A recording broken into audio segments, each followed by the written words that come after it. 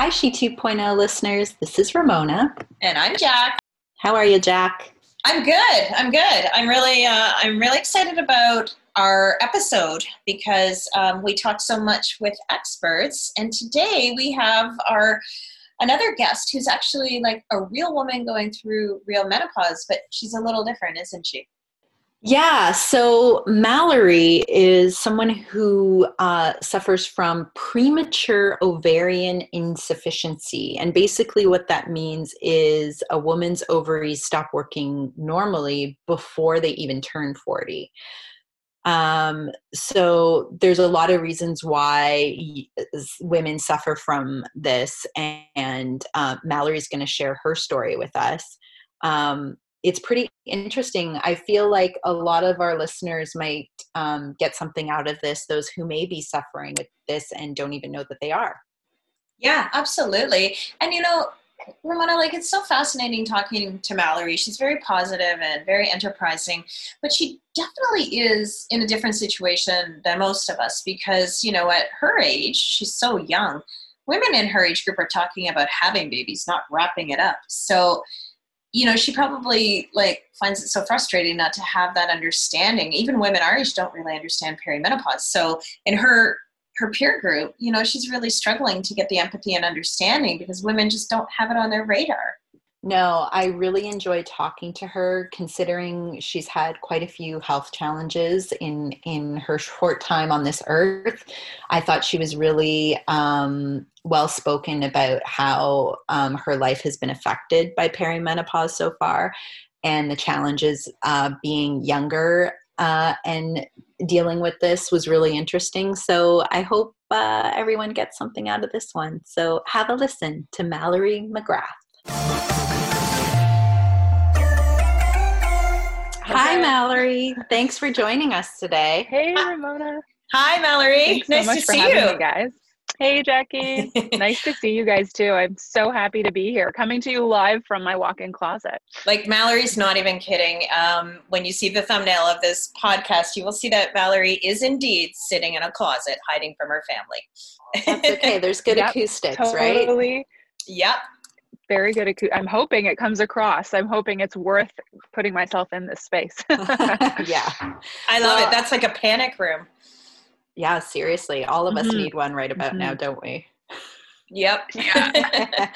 Well, we're excited to have you today because I feel like your story is going to resonate with many of our listeners. So today we're talking about, and you can tell me if I've got the right acronym, it's POI, primary ovarian insufficiency. Is that correct? Premature ovarian insufficiency. Okay. It's also sometimes known as PF, premature ovarian failure, but they're the exact same thing, just different physicians use different words. Right. Okay. So Mallory, the reason we're really excited to have you as one of our real women sharing real experiences is your experience is somewhat unique to our, when we talk about menopause, it is often related to aging. One of the stigmas that we hope to slowly break down. But your story isn't related to aging. So I think it's important to know that, we really do have to stay in tune with our bodies to keep ahead of what's going on. Can you share a little bit about, your experience and what's going on with you? Sure. Yeah. I was diagnosed with POI when I was 30 half. That's important, I think, when you're talking about this process at this age. So I was 32 and a half when I was diagnosed, and I'm just over 34 now. And the way I found out was I had a couple weird periods, which was not normal for me. I've always gotten my period every 23 days since it started.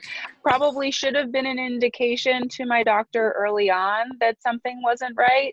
But the solution back when I was in high school was any weird thing with a period, just put them on the birth control pill and everything will fix it. Yeah, it's true. Which in essence, it did. I mean, it was a Band-Aid fix and it kept me from getting pregnant. So great. But as soon as I went off the pill, when I was ready to conceive, yeah, that was when everything back to that 23-day sort of really weird cycle. And after having a baby, that's when all the symptoms sort of started to kick in. And it wasn't until, yeah, I was 32 that my naturopath suggested we do the Dutch test, which is a dried urine test that you like do at home and mail away, and you get so much information for a lot of money, but it's very informative. And we were able to see not just that my estrogen was low, which is what POI indicates. So POI is when your ovaries stop functioning really prior to the age of 40. And so you're not producing eggs regularly, and you're not producing estrogen. So my estrogen was low, but my progesterone and testosterone were low as well. The testosterone wasn't too bad, which is a good thing. Testosterone is typically like the last hormone to really start messing up as you're going through the menopausal process. But my estrogen and progesterone were both incredibly low. So then I did some further regular blood tests, which all the AMH or whatever they are, those ones, I forget them all the time. But I did those, and it confirmed not just that I had POI, but that I was actually going through perimenopause already. Oh, wow. Yeah. So just because you have POI doesn't mean you go through menopause. Right. They don't necessarily go together. Just in my case, I'm one of the people that they are happening at the same time. Mm-hmm. Right. And so when you talked about your periods prior to giving birth, like when you were on the birth control pill, so can you talk about that a little bit? So you felt like, you know, in hindsight, were you feeling like you might have been experiencing some red flags then, that you were maybe experiencing symptoms of POI like a lot earlier than you had even been diagnosed? Yeah, I mean, I'm not a doctor or medical professional by any means, but I mean, if you go on POI support groups, a lot of the really, really, and I mean really young girls getting diagnosed with this, like the girls that should have gotten their period and haven't yet, they're being put on the birth control pill because of the amount of estrogen it gives you. So it gives you that little estrogen boost. So if I look back to those few years I had my period before, I was maybe 2 or 3 years before I was actually put on the pill, it was horribly painful, really heavy, and came every 23 days. Like, that's unfair. You know, Yeah. I want those extra couple of days.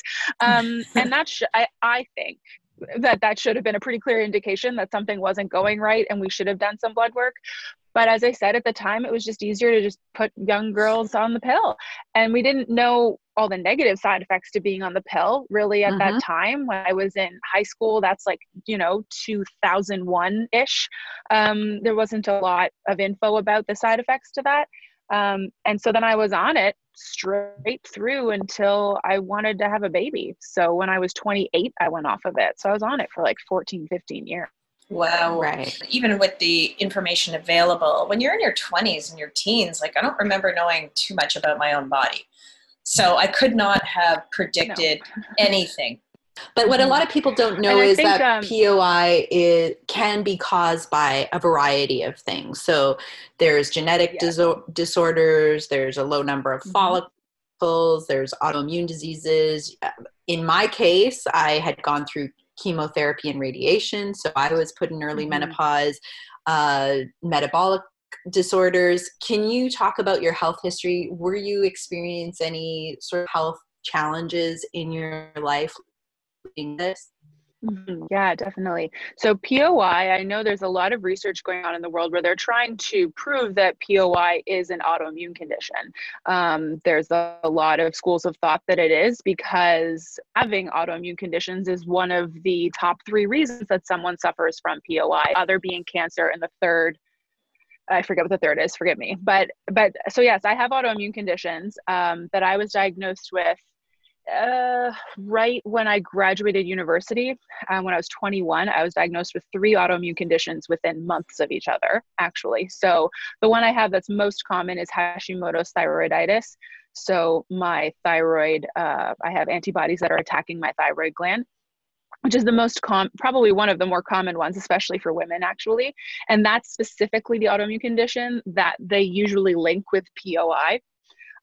So I was suffering from, like, now when I look back on my like teen years, even young teen years, there's definitely a lot of like red flags. I injured myself when I was 14. I injured my neck and didn't heal properly, but in this kind of confusing way where, you know, technically speaking, on an X-ray, everything looked good, but why was I in so much pain? And why did you know, I remember people would say, oh, Mallory won't want to go do that. She doesn't want to be outside a lot, or she's lazy. Or I started getting this sort of stigma of being like tired all the time, but really that could have been connected to the POI or the Hashimoto's that I just wasn't diagnosed with yet. And so then being diagnosed with Hashimoto's and 2 other autoimmune conditions, that led me down the path of realizing, oh, I have to take care of myself in a way that no one else my age is doing.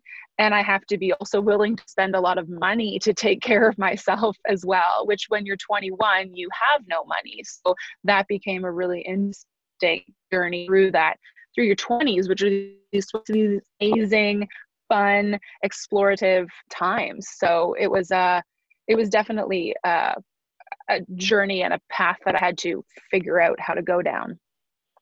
So what a double whammy, right? Like you have the syndrome, you've had all these things in the past, and then you also find out that you're perimenopause. Was it peri or were you menopause? Yeah. No, peri. Yeah, I still get a period. It's pretty different. Every other month, there's definitely one ovary that is very low functioning because every other month is quite an interesting cycle. It feels like a battle. That's how I describe it. It's a battle going on inside of me. Whereas the other month is usually, it's still different. It's not the way my friends describe their cycles, but it's not as much of an experience. Yeah.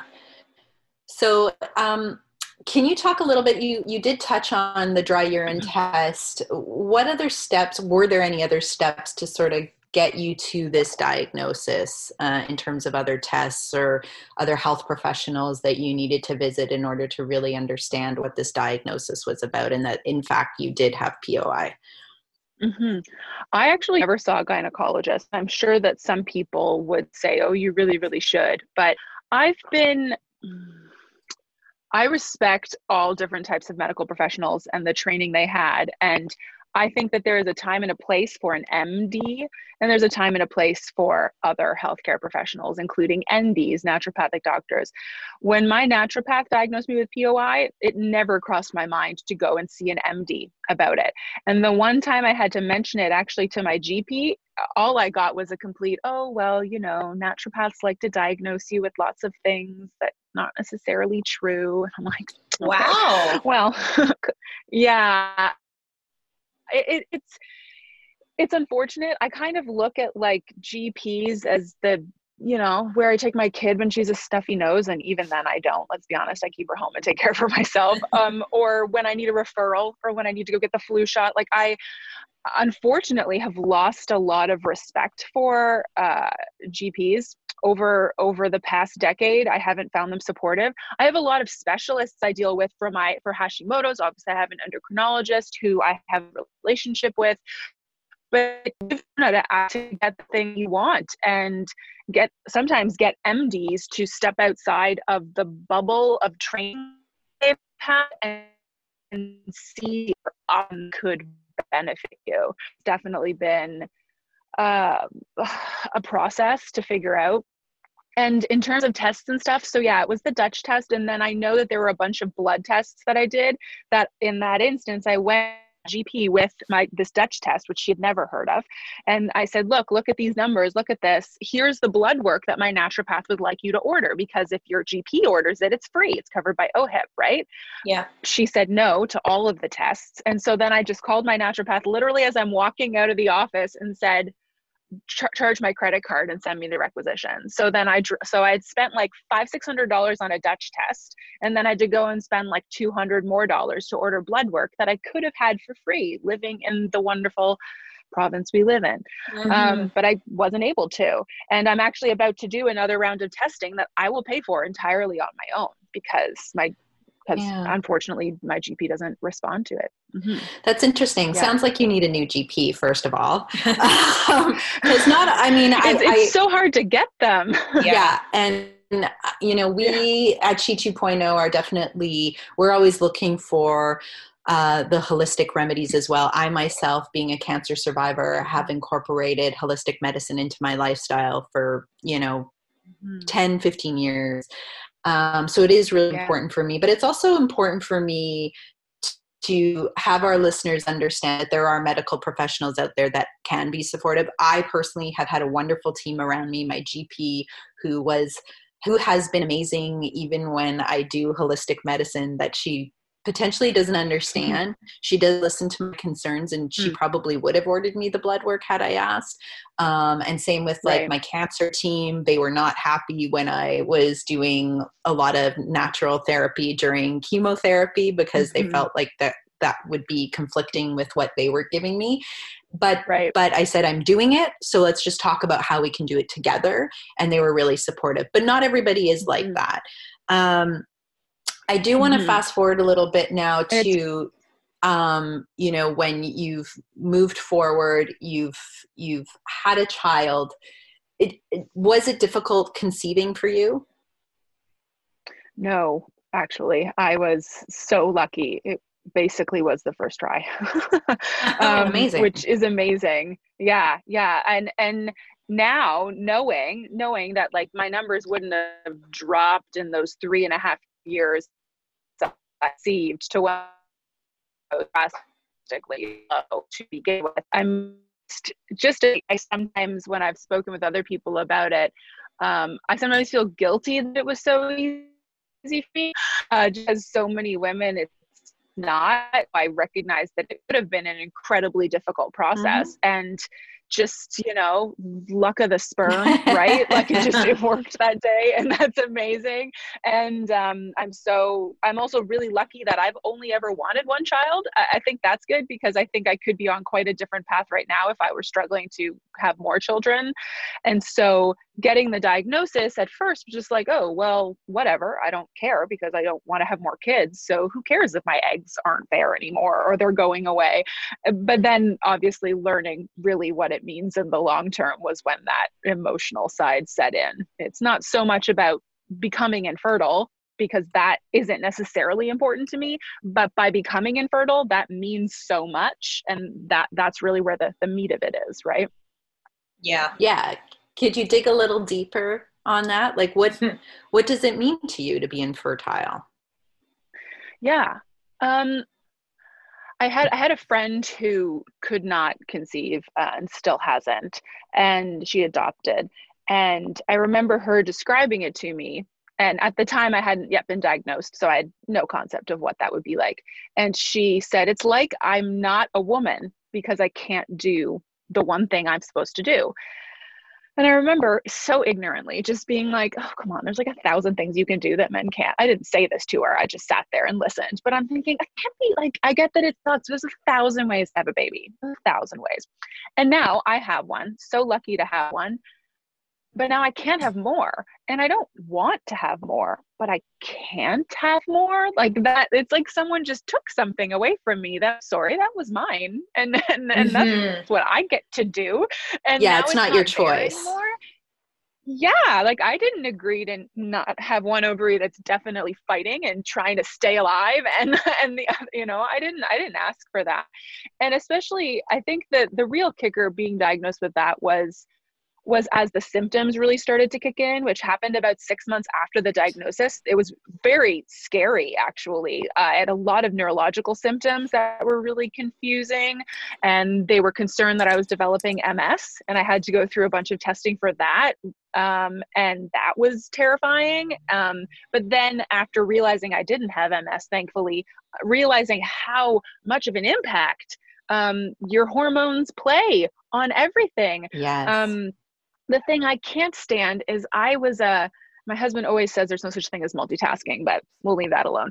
I am an exceptional multitasker, and I'm still probably better than the average person, but I know that I'm not as good as I used to be, and my brain just stops It just will stop functioning, and I'll just be standing there with 7 things going, what was I doing? Yeah. Who was I talking to? Oh, I hate it. So it's definitely the nouns that go first. And I notice this, like I notice it all the time. You just can't summon up a simple word. And like the other day, my daughter was in the shower and I went to hand her a bath towel, but I kept saying I was impatient. I was trying to get out of the washroom to go do something. And I was like, here, grab a shirt. She's like, I asked you for a towel. I'm like, it's right here. And then she said, it's a towel. I'm like, oh my God, whatever. Potato, it's a towel, take it.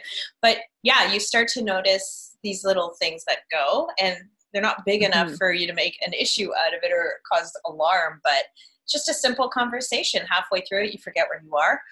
Little games where you lose your glasses and you just put them down, and 5 minutes later, you have no idea where they are. Same with your cell phone and your car keys, you know? Yeah. And we talk a lot about how, like, it's one thing, the mental clarity thing, the memory, the cognition, that sort of thing is really freaks you out as a woman when you notice how much the hormone imbalances affect your brain. Oh, yeah. Let's talk a little bit about you being in perimenopause and your day-to-day. How has that affected your day-to-day, whether it be with your relationships, with like your partner, your child, people in your life, your work? How's it affected you? It definitely does. My mood swings for a while were predictable. They happened at certain points in my cycle. And so we actually, my husband and I, in our shared calendar, I would like put in ahead of time the 3 days. We called them Mallory's bad days. And then we just knew, like, he would just come out of my mouth that we're, and then we wouldn't discuss it. Right. But now they've started to become not predictable. So that makes it, used to me be sick. Like he started dating me when I was 19. I mean, I've been sick and injured this whole time. So when I get diagnosed with something new, we both usually, our initial reaction's like, oh, well, something else. Because it's just kind of normal for me and then in turn for him. But for sure, it's hard on him. I mean, I say incredibly hurtful things and I hear my mouth. And sometimes I feel this way. I take hours where I realize that what I said was horrible. And I think, though, even because he's an adult who can rationalize what's happening, but I think that with my daughter, that's different. She just turned 5 a couple days ago. And so that has been a challenge, getting her to understand that mommy didn't mean to be that mean, and getting her to understand that when mommy leaves the room because she doesn't want to be mean, that you need to leave her alone. And like, we've tried different ways to explain it to her. And then one day I just sat her down and explained to her that I was sick and explained to her that my insides were sick. And she asked me if I was going to die. And I said, no, not because of the sickness. You don't have to worry about that. But I explained to her how that makes me feel sometimes. That sometimes I'm so tired and I have to lay down. I just have to. Otherwise, I won't be able to be a good mommy. Or sometimes I say mean things or I get really angry really fast. And that's not your fault. That's me. That's my fault. And so sometimes now if I react really sharply, she immediately assumes that it's because mommy's doing something wrong. But so then Andrew will usually step in and go, no, that's legitimate. Your mother's reaction is okay. Or other times Andrew will just touch me on the arm, which means leave. You need to leave. You shouldn't be around her right now. So leave. And that's difficult. Like yes, there would have been a point where she would have experienced me going through this, but she probably would have had her period and I could have, That's we right. could have bonded over what was happening and get her to understand that menopause is normal. It's going to happen. And this isn't horrible. Shitty things happen when you're going through it for some women not. They just wake up one day and they're like, oh, I don't have a period anymore. That was my mom. She just woke up and was like, okay. Yeah. And she was done. And it's just difficult because she's 5. Like there's only so much you're gonna explain. And I talk to her pretty openly about a lot of stuff. Like she understands that I have a period. She walked in on that once, so we had to have a talk about that. But she doesn't understand why or the importance of it, obviously, right? Yeah. And then in terms of work, So I work part-time with a lawyer as his law clerk, and that was definitely that has been an issue. I feel bad for him. I had to just tell him, like, straight Mm-hmm. up. He knew I had health issues, and I just had to tell him this is happening. And he was like, okay, what do we need? And I said, you just need to, like, when I snap at you, you just need to, like, let it can't be held against me. That's what it comes down Mm-hmm. to. Yeah. And I'm very lucky because I work with one person Mm-hmm. who knows a lot about me. And Mm-hmm. so I can imagine in other situations for women working in office settings or whatnot, where, you know, A, they might not open up and share what's going on, but B, even if they do, they might not get the empathy that they require, or the understanding that when they, you know, snap at someone or miss a deadline because their brain is like in, you know, Mm-hmm. crazy land because of everything Mm-hmm. that's going on, that there needs to be a little, you know, grace, a little understanding. And I'm lucky that I have that. But it's definitely, it sucks for him. I feel bad for him. Sometimes I, you Yeah. know, say things to him Well, I wish I didn't say.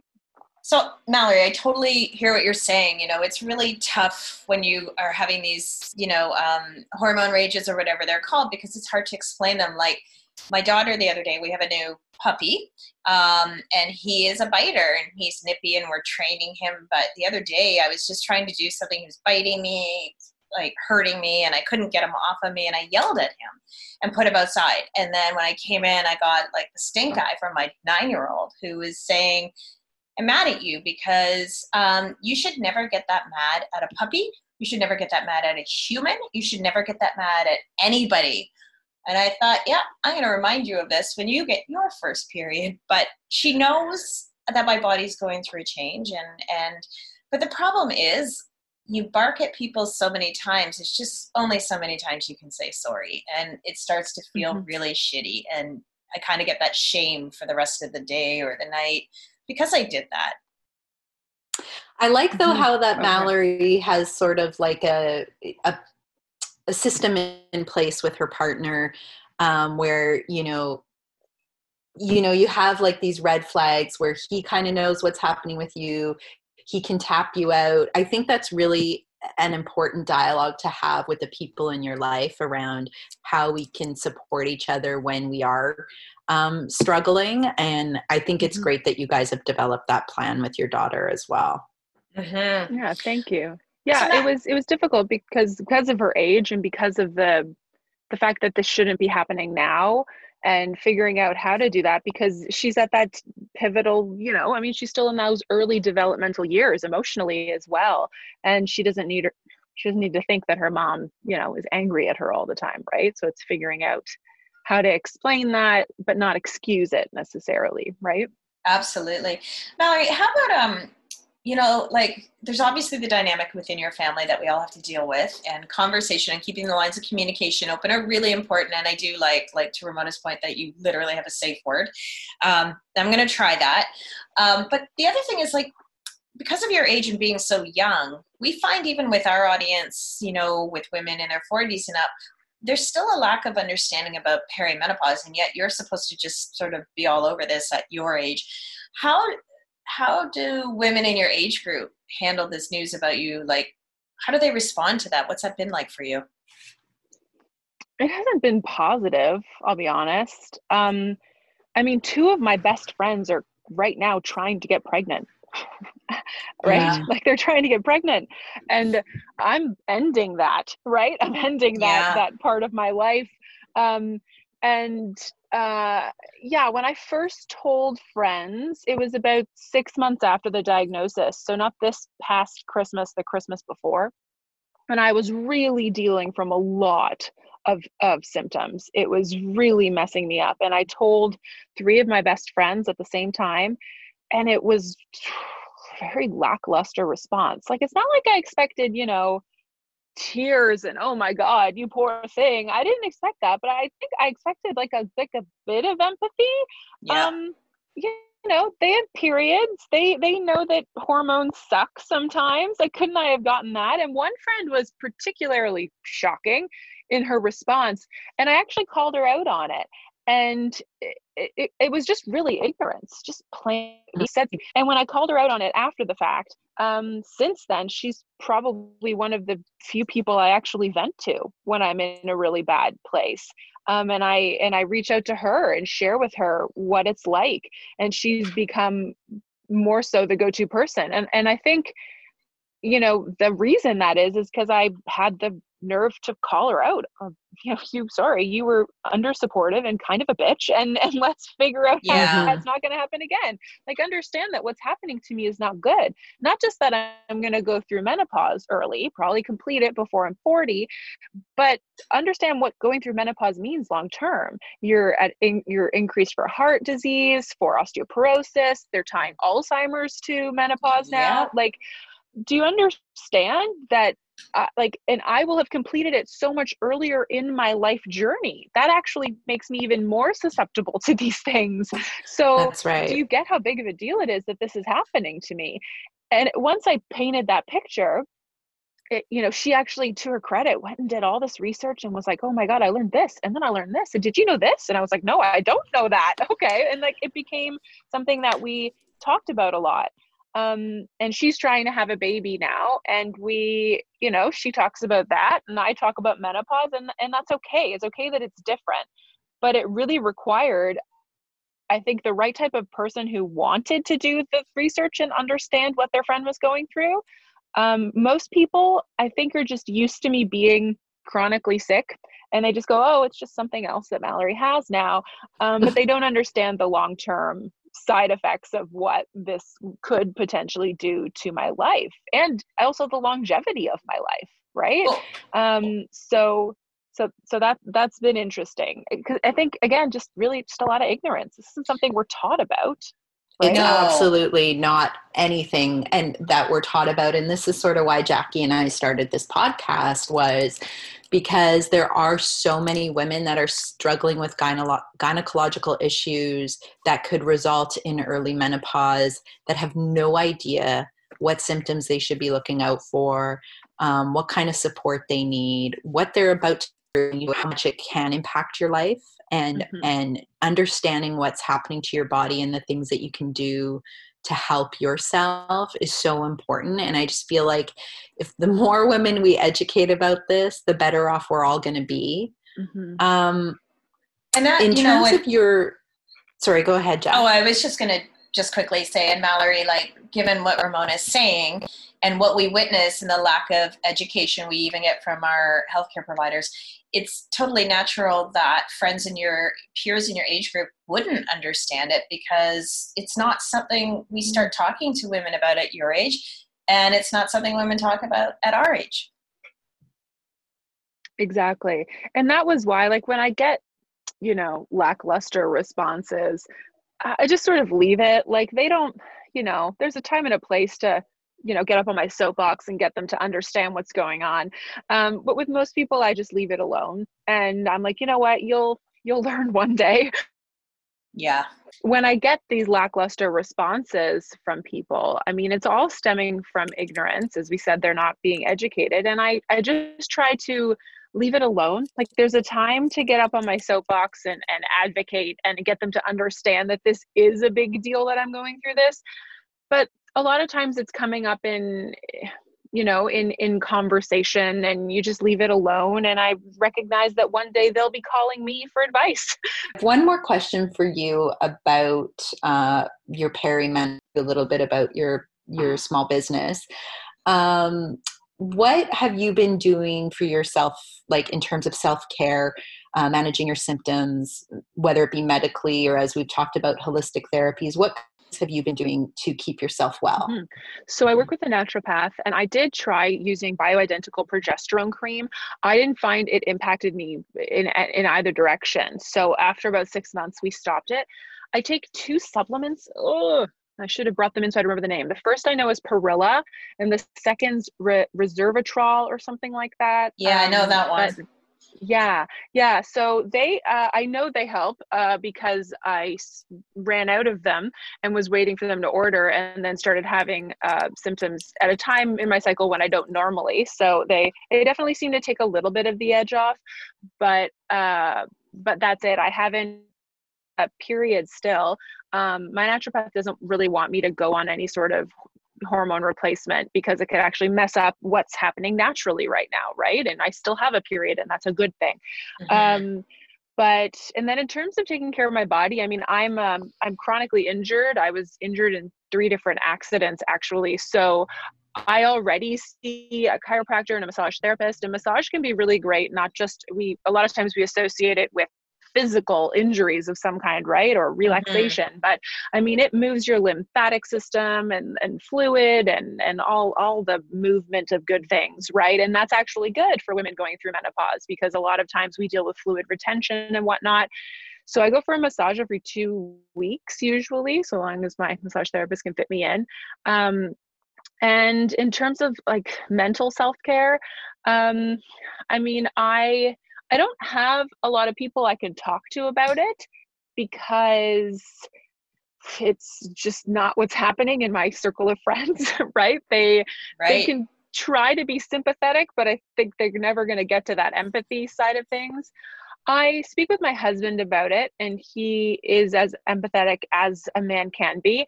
And I mean, I sometimes speak with my mother about it. My mom, actually, she and my grandmother completed menopause just after turning 40, but had like no symptoms. So, I mean, she is as empathetic as she can be also, not having experienced this part of the menopausal journey that I'm going through. So I speak with her sometimes, but it is a lonely thing to go through, I think, specifically at this age, because I can't turn to my circle of girlfriends and get the level of support that I wish I could have. And that isn't because of them and them being lacking in any way. Like, it's not me throwing them under the bus. It's really just the period of life that we're all in. And this isn't something that we should be having to talk about yet, right? Like, 2 of my friends are trying to have babies. We're still there. We're still in the making babies, raising young babies phase of our lives. Yeah, you guys should be talking about how much your husband doesn't help you out, not your failing ovary. We do. We do. We talk about that. And so I do have some female friends that are older and they're going through perimenopause. And so that has been nice. I found myself gravitating. My whole life, I've always gravitated towards older people older than me. I just find them more interesting. But now I find seeking out women who are older than me, because even if we don't talk about it, I just feel this connection to them. They're going through that phase of their life that I am. And that just makes me feel more calm, just having them around.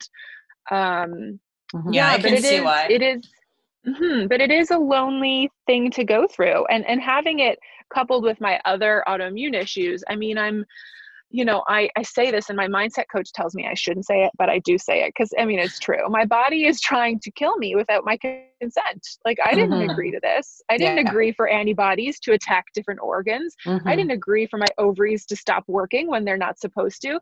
This is not okay. And, Jackie, earlier you said it's not so much about aging, but I view it as I'm aging too soon. I'm seeing the physical effects of going through menopause. And that is very jarring. The weight gain, the change in my hair, the change in my skin on my face has changed a lot in the past year. And it's it's a very lonely process to go through. And that's why I was so lucky when my friend connected me with your community, and just knowing that I had a group of women I could talk to about this. Well, we're really glad you're part of our community. It's a really, it's a different perspective, and there is a lot of support here. So I hope that you will benefit from that. Thank you. Well, lastly, let's touch on your business, Mallory. So you also have a side business, and correct me if I'm wrong, but I think your health journey has sort of been the catalyst for this new endeavor. So why don't you tell us a little bit about it?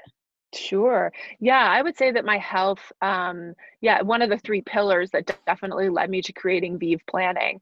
So at ViiV, we work collaboratively with families to help them plan for the aging and end of life process. So a lot of people use the term estate planning, right? You go and get your will, your power of attorney. You're maybe working with a financial advisor to make sure you can retire at a certain point, right? Live your life happily, traveling between the cottage and your place in Florida, right? Your little That's stereotypical right. Canadian family. Mhm. But I try to look at it more so from the point of view of aging and end of life, not just estate planning. I think of your estate as this tangible thing. Let's make this more about the journey and the human experience.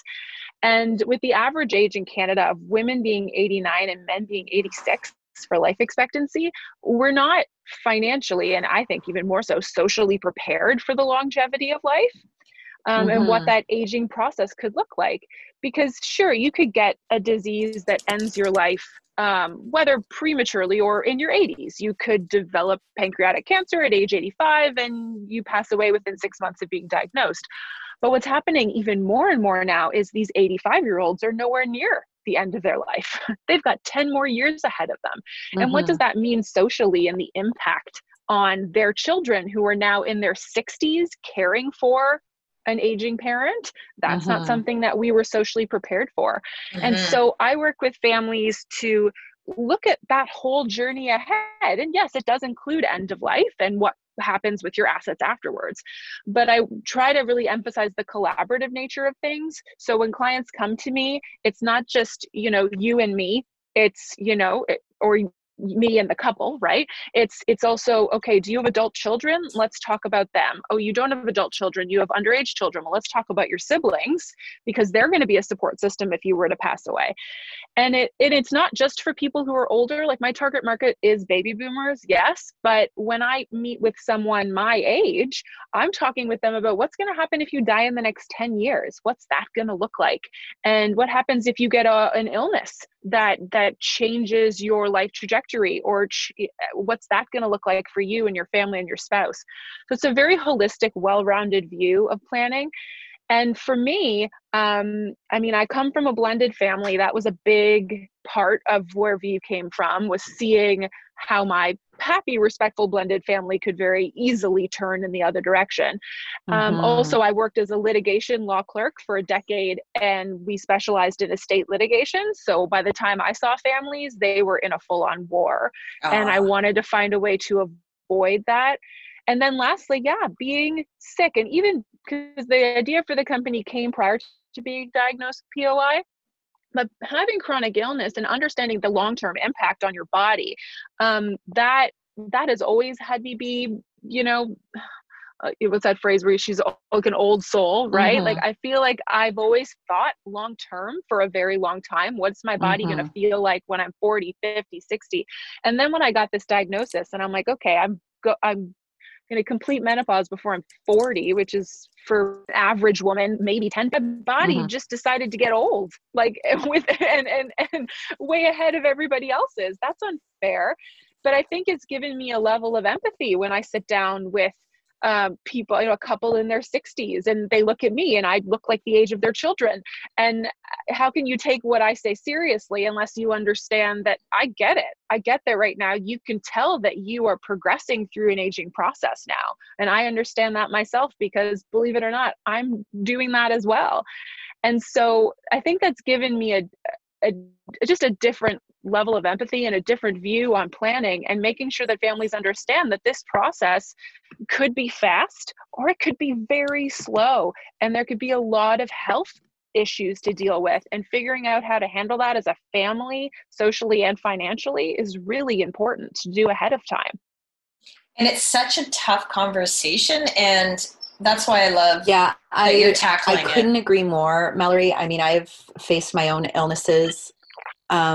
I've faced my own health crisis in my life, and it's funny, when you're ill, you don't really think about how it impacts the people around you a lot of the Mm-hmm. time because you're just trying to survive. Exactly. So I think we're similar in that way. But I also lost my dad earlier than I had expected to. I mean, I was Okay. still a mother and that sort of thing, but it was like roughly about 10 years ago now. And I was grateful that my parents had sort of their things in order, but my mother Mm-hmm. became quite ill with dementia following my dad's passing, and she's in a nursing home. And so there was a lot of stuff that needed to be organized that, you know, we weren't prepared for, but thankfully a lot of stuff was already in place. So after leaving advertising for a few years, I worked with a hospice foundation. And one of the biggest things that we talked about with families was making sure you open the dialogue with your families early on in your life to talk about what your wishes are when your time comes. And it's a conversation that rarely happens in families earlier on when it should, when it's most important, so that when it's your time to go, there isn't these questions that are unanswered. People are trying to figure out what you would have wanted, and in some cases, as you mentioned, with arguing and you know, sort of unnecessary rivalry between families and that sort of thing. And it's an important topic, you know, although it doesn't relate to menopause strictly. The time in our lives for many of us who experience menopause in a time frame where we're naturally supposed to, where we are taking care of family members, elderly parents, and that sort of thing. So I think it's great that you've started this business to support families, and it's something that we should all be thinking about a lot earlier in our lives. Thanks, Ramona. Yeah. I think that also going through menopause, I mean, at whatever age, it's an indication of a period of your life being done and you moving into a new period. And that's not to say that the next period won't be awesome, probably will be. But I think that it triggers, at least it did for me, and I'd be interested to see what you guys say, but it triggers I'm moving into this next phase, which gets me one step closer to what the end phase might be sort of mentality. At least for me, I was like, well, does this mean I'm going to die earlier because this is happening so much earlier? And I understand that that's not necessarily the case now, but that was an instant thing in my head when I found out. So does this mean I will die early because I'm going through this process early? And so I think it can be triggering menopause to think about, oh my God, I'm getting old, and whatever that means, right?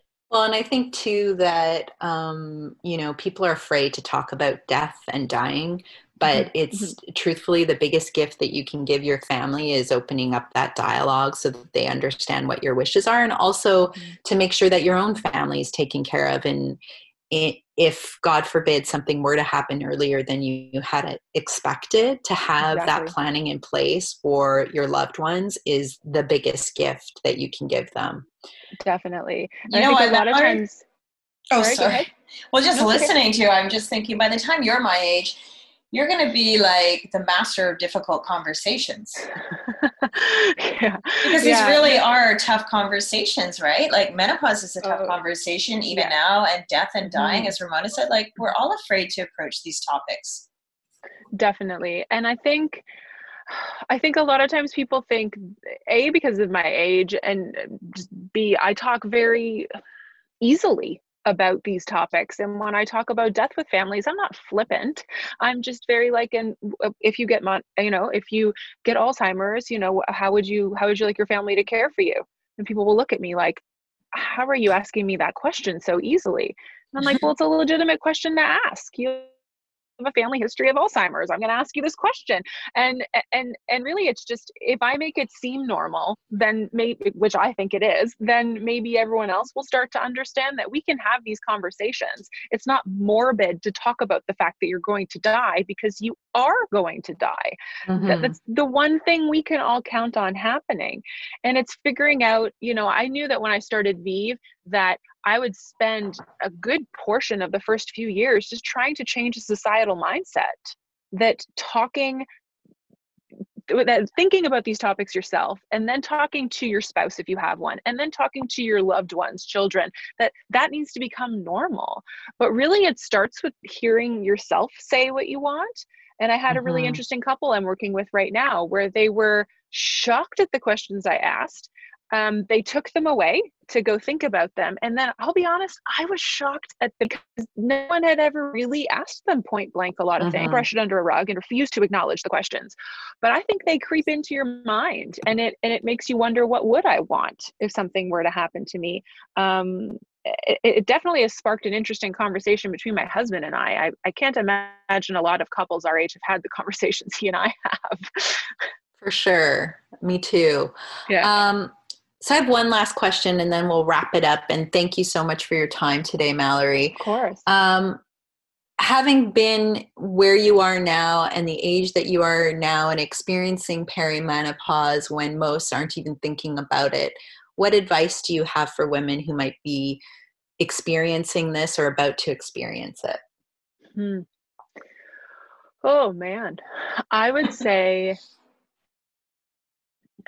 the biggest thing for me has been to accept it. And when I say accept it, I don't mean like, oh, this is happening, whatever.